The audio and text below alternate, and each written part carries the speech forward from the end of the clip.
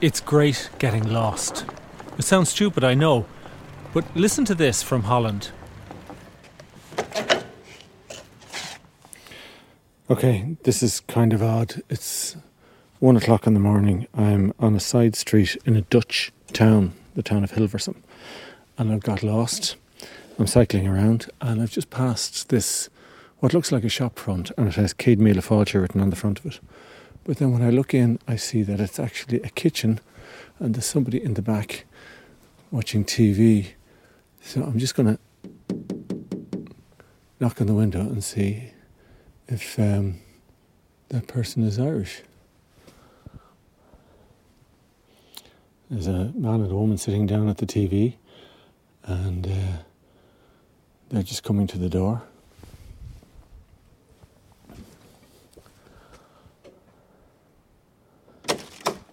Hi, I'm sorry to bother you so late. My name is Ronan, I'm with Irish Radio, and I was cycling on the street here, I got lost, and I see you have Céad Míle Fáilte on the front of your window. Are you Irish?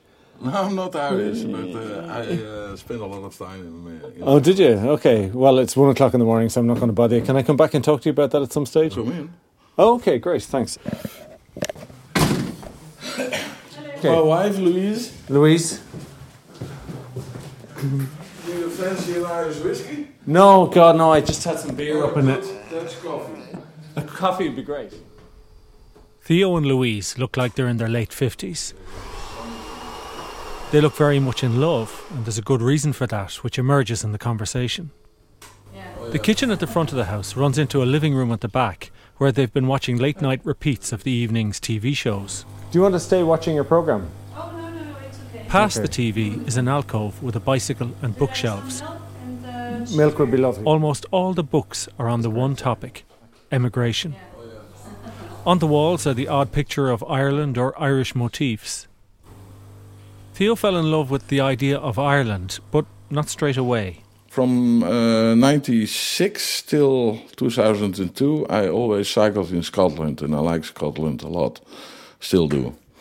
But the Scottish are friendly, hospitality, but very neat. And the Irish... Very neat. Neat. Like tidy. Tidy, stiff. The Irish are more, excuse the word, slobby, easygoing. Okay. You can't record it. Can you read that? You have a tattoo there with Gomaul on it. Gomaul. You know what Gomaul means? Slowly, yeah. Slow down. So you slow down, so you have with Geo... a shamrock, and she has it on the shoulder. I drew it myself in the computer. I'm a graphic designer. Okay. So I drew it, and I said I want that on my shoulder. And she said, if you do it, I do it too. So we went together to the tattoo. And you have it on your shoulder as well? Yeah. Theo brought Louise cycling in Ireland, Kerry Dingle, and she fell for the place too. Got hooked too. So much so, they've made a big decision together. We have to plan in about 4 years. We want to live there. Do you? Yeah, we do. And it's a serious plan. We hope it's possible. You know, Irish people listening to you talking about this, alarm bells will go off because they'll say, yes, you were in Ireland for your holidays, but living somewhere is completely different. You're not on holidays anymore. It's... I know. I can imagine to live there because the country is beautiful. People are free, open, and very kind. My first experience there was that I was at the airport and the bus stopped and I didn't realize I had to get out. And the bus drove on and I went to the driver and I said, I'm sorry, but I should have gone out there. But there was no turning point there. So he went up the road, drove about a mile, took a roundabout, got back and put me down. Right. And there was a big fat Irish man in the bus and he said, that's Irish hospitality. And I thought, yes, that's hospitality. While Theo and Louise's love affair with Ireland is interesting, their own love story will really make you go, ah. I lived 40 years in Austria. And now I'm back for good a year, a couple of months. Mm-hmm. And what brought you to Austria?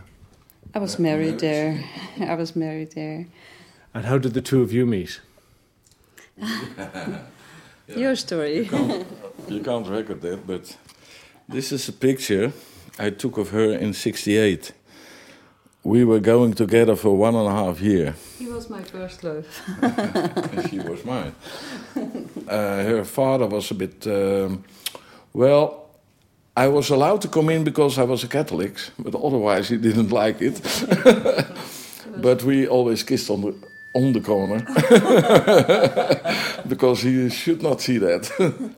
We really had a very good time, and it happens with young people that you split up. But we never forgot, neither of us. And she had a bit of a bad marriage, so we was happy to go back to Holland. And the first thing she did, go to internet and found me. Mm-hmm. And she came in August 2009.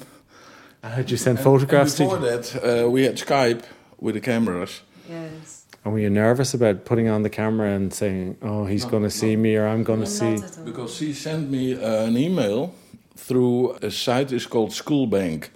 There you can find old schoolmates. And she said, if you have a brother called Jack and you're born on 10 October 49, then I have to write Theo. So I immediately answered it. And then we had contact by telephone. And, it was like we never left. What were the first words on the telephone? Well, some kind of cheering from, hey, you know what I mean? Yeah. And she got in the car and I got in the car. And halfway near Frankfurt in Germany we met. And it was all memory. And now she lives here for over a year.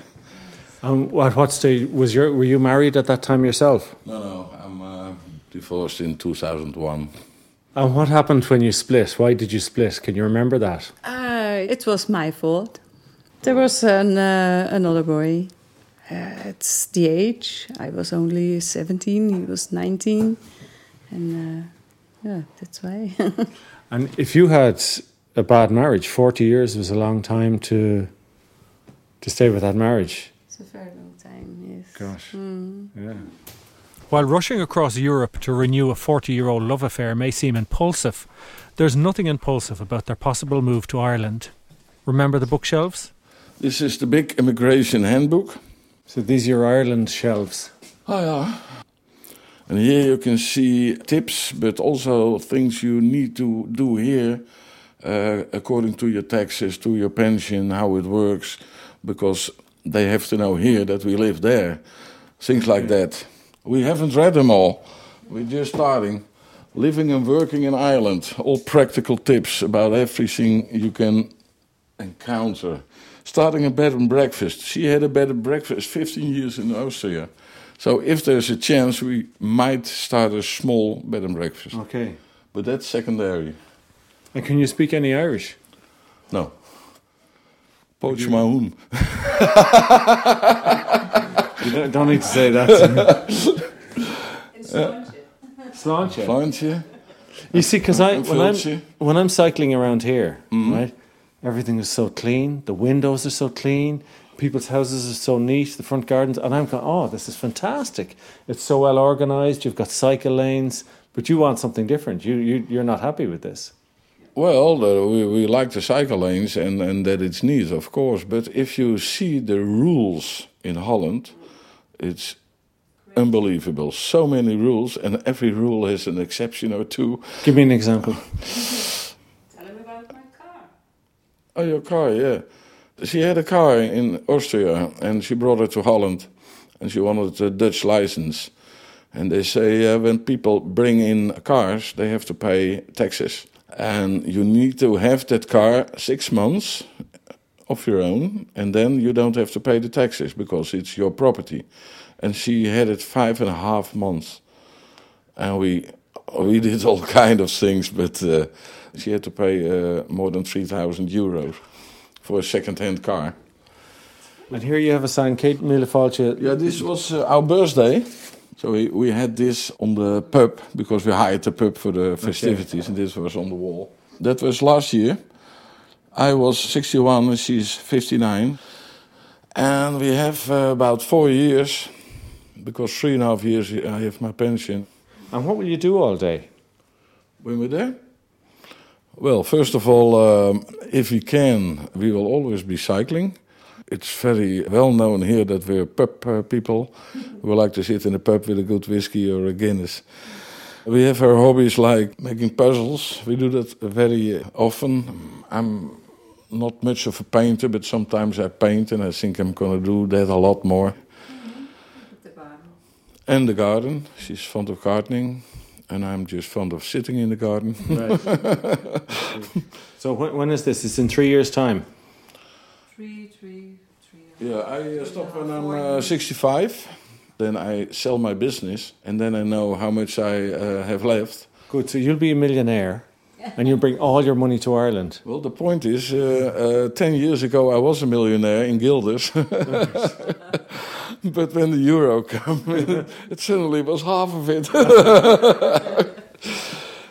This is definitely careful Theo and Louise, and not madcap Thelma and Louise. Theo's printing business is struggling. The only value in the business is the building. In 3 years, when he sells it, he may have enough money to move to Ireland and buy a dream cottage. In the meantime, it's the dream itself that keeps them going. The working on itself is also nice. Yeah, it's like a hobby. You have something to do, something to look, your interest. Look there around, look in the books. It's a super hobby. Yeah. Even if it doesn't work out, we still know a lot about Ireland in 3 years. Yeah. This is a magazine, the Gledach News, and it's a Dutch society for people who like Ireland. Ah, right. And all kind of news, music, books.